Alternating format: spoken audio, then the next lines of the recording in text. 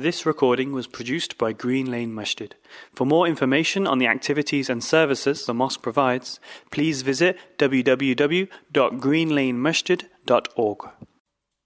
إن الحمد لله تعالى نحمده ونستعينه ونستغفره ونعوذ بالله من شرور أنفسنا ومن سيئات أعمالنا من يهده الله فلا مضل له ومن يضلل فلا هادي له وأشهد أن لا إله إلا الله وحده لا شريك له وأشهد أن محمدا عبده ورسوله يا أيها الذين آمنوا اتقوا الله حق تقاته ولا تموتن إلا وأنتم مسلمون يا أيها الناس اتقوا ربكم الذي خلقكم من نفس واحدة وخلق منها زوجها وبث منهما رجالا كثيرا ونساء واتقوا الله الذي تساءلون به والأرحام إن الله كان عليكم رقيبا يا أيها الذين آمنوا اتقوا الله وقولوا قولا سديدا يصلح لكم أعمالكم ويغفر لكم ذنوبكم ومن يطع الله ورسوله فقد فاز فوزا عظيما أما بعد فإن أصدق الحديث كتاب الله تعالى وخير الهدي هدي محمد صلى الله عليه وسلم وشر الأمور محدثاتها وكل محدثة بدعة وكل بدعة ضلالة وكل ضلالة في النار.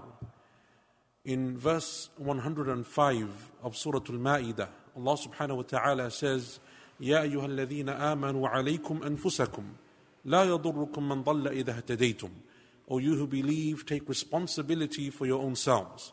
You will not be harmed by those who are misguided so long as you are guided. This verse contains many benefits, many points that we could discuss, many principles. But in the short time that we have available to us today, I want to bring to your attention two principles that we take from this verse of the Quran.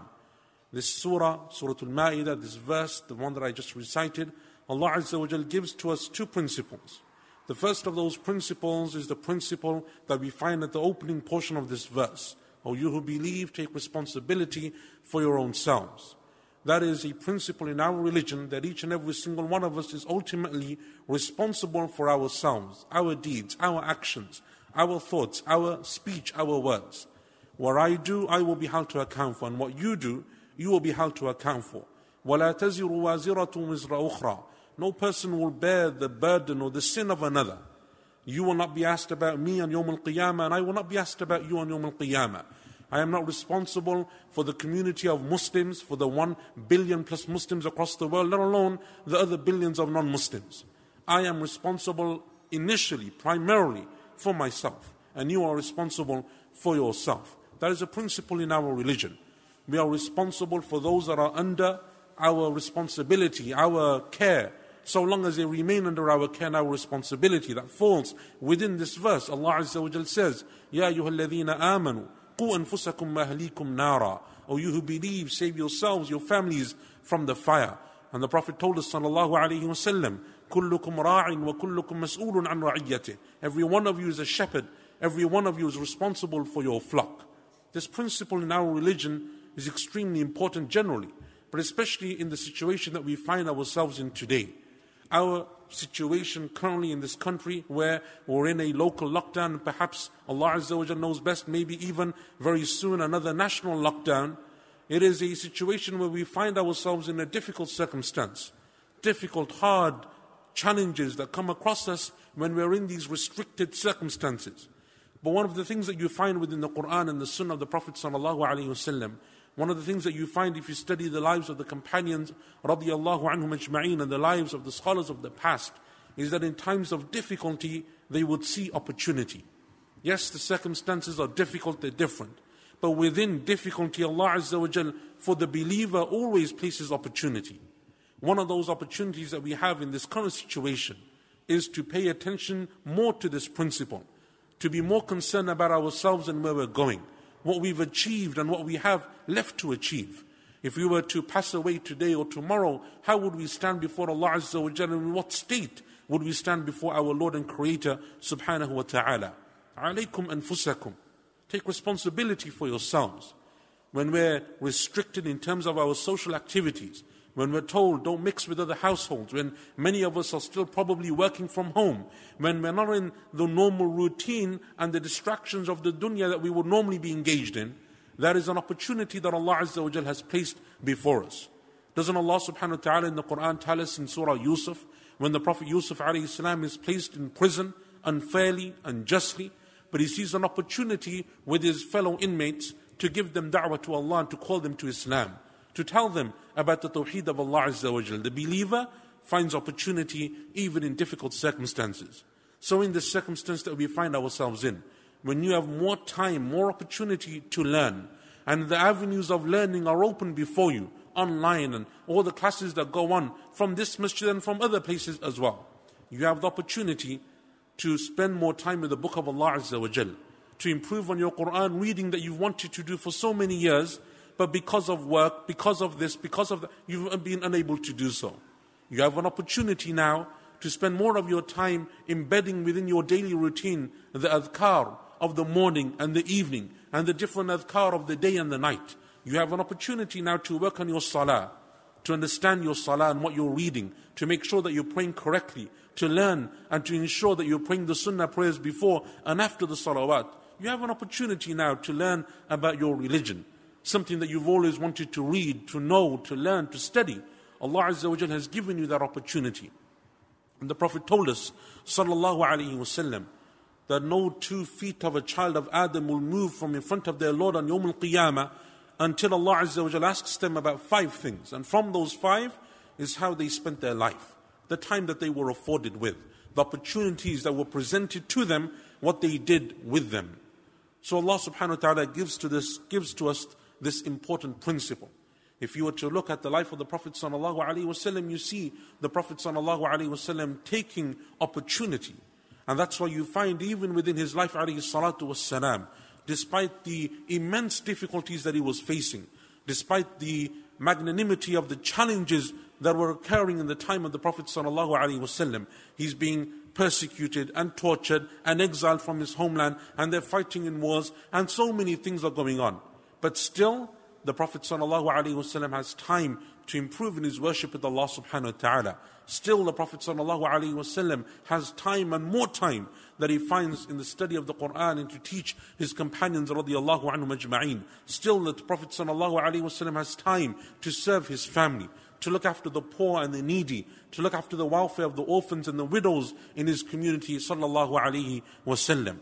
That's what the Muslim does in this type of situation, because they understand this principle, that when they come to stand before Allah subhanahu wa ta'ala, Allah Azza wa Jal won't ask you what the NHS said to you, or what the doctor said to you, or what everyone else. Allah Azza wa Jal will ask us primarily what we did with the circumstances that we were dealt with. In those circumstances, there is an opportunity to excel, to come closer to Allah subhanahu wa ta'ala. And so the prophets of Allah alayhimu salatu wassalam, despite the difficulty of their circumstances, and more or less without exception in the Quran, more or less every single story of the prophets of Allah in the Quran is a story of trial and difficulty. Be that trial with illness, be that trial with family, be that trial with loss, be that trial with their nations and the people who disbelieved in them and rejected them. There are stories of trials, but within those stories of trials, you will always find Allah subhanahu wa ta'ala highlighting what that Prophet did and how they excelled. It may be in their worship of Allah Azza wa Jal, it may be in their patience, it may be in their gratitude, it may be in their outlook and their ihsan and their taqwa of Allah subhanahu wa ta'ala, but Allah always stresses that point within the Quran.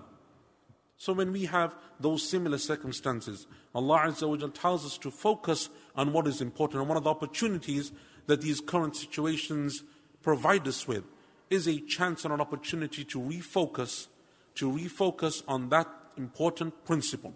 Alaykum anfusakum. Qu anfusakum wa ahlikum nara.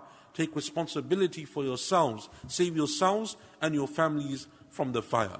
بارك الله لي ولكم في القرآن والسنة ونفعني وإياكم بما فيهما من الآيات والحكمة أقول قولي هذا واستغفر الله لي ولكم ولجميع المسلمين من كل ذنب فاستغفروه إنه هو الغفور الرحيم.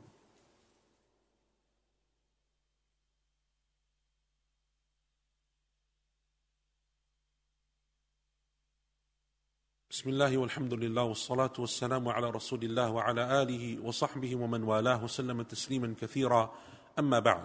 The second principle that we take from this verse 105 of Surah Al-Ma'idah is the second portion of the verse. لا يضركم من ضل إذا اهتديتم. You will not be harmed by those who are misguided so long as you remain guided. One of the misunderstandings concerning this verse is that people, or sometimes we are told, or we may think, that this verse then means that I don't have to worry about anyone else. I don't have to enjoin the good or forbid the evil. I don't have to worry about anyone else. Their path is their path. They choose what they choose. They do what they do. And that's not my issue. That is not the correct understanding of this verse.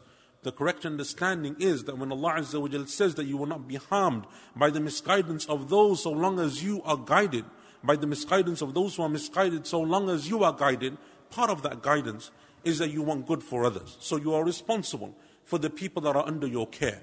You are responsible for enjoining the good and forbidding the evil. You are responsible for those people that you have some influence over, whether that be within your family or your neighbors or your friends. You are responsible for helping them and enjoining them with good, forbidding them from evil, guiding them towards what is beneficial for them. And this is mentioned in the narration of Abu Dawood and At-Tirmidhi and Ibn Majah. Qais ibn Abi Hazim says that when Abu Bakr radiallahu anhu first assumed the Khilafah, became the Khalifa of the Muslims, he said, "O people, you read this verse, the one that I recited to you of Surah Ma'idah. But I heard the Prophet say, sallallahu alayhi wa sallam, إِنَّ النَّاسَ إِذَا رَأَوْا ظَالِمًا فَلَمْ يَأْخُذُوا عَلَى يَدَيْهِ أَوْشَكَ أَنْ يَعُمَّهُمُ اللَّهُ بِعِقَابٍ مِّنْ. If the people see oppression and they don't stop it amongst their midst, perhaps Allah Azza wa Jal will destroy all of them with a punishment from Him subhanahu wa ta'ala. So there is still responsibility that is based upon our shoulders. But when you remember that your first priority is yourself, and part of that prioritizing yourself is enjoining the good and forbidding the evil within your family and around yourselves as much as possible, then you combine between those two great principles that Allah Azza wa Jal mentions within the Quran. Because just as these circumstances give us and afford us opportunities, they also bring for us traps of shaitan. Because now that you have more time, you have more opportunity to waste that time. More time to spend on TV, more time to spend online and social media, more time spending just wasting days, and those days are turning into weeks and months, and only Allah knows how long this continues for.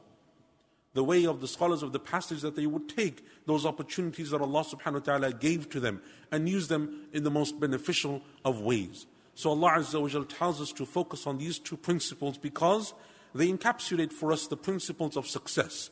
If we focus on what is important and prioritize ourselves in terms of what we need to do to attain Allah Azza wa Jal's reward, and then we focus on those around us by enjoining the good, forbidding the evil, doing what we can in the way that we can, Allah subhanahu wa ta'ala tells us that that is the path to success. Ask Allah Azza wa Jal by His most beautiful names and lofty attributes on this blessed day of Jumu'ah that Allah subhanahu wa ta'ala make us from amongst the truly guided, and that Allah subhanahu wa ta'ala showers His mercy and blessings upon us, that Allah subhanahu wa ta'ala gives us, keeps us and our families and our communities safe, and that Allah Azza wa Jal lifts from us and from among the people of this world this disease that we're currently facing. May Allah subhanahu wa ta'ala make our affairs easy for us, and may Allah Azza wa Jal protect our lives and our livelihoods, our families and our loved ones. Subhana rabbika rabbil izzati amma yasifun, wa salamun ala al-mursaleen, walhamdulillahi rabbil alameen. This recording was produced by Green Lane Masjid. For more information on the activities and services the mosque provides, please visit www.greenlanemasjid.org.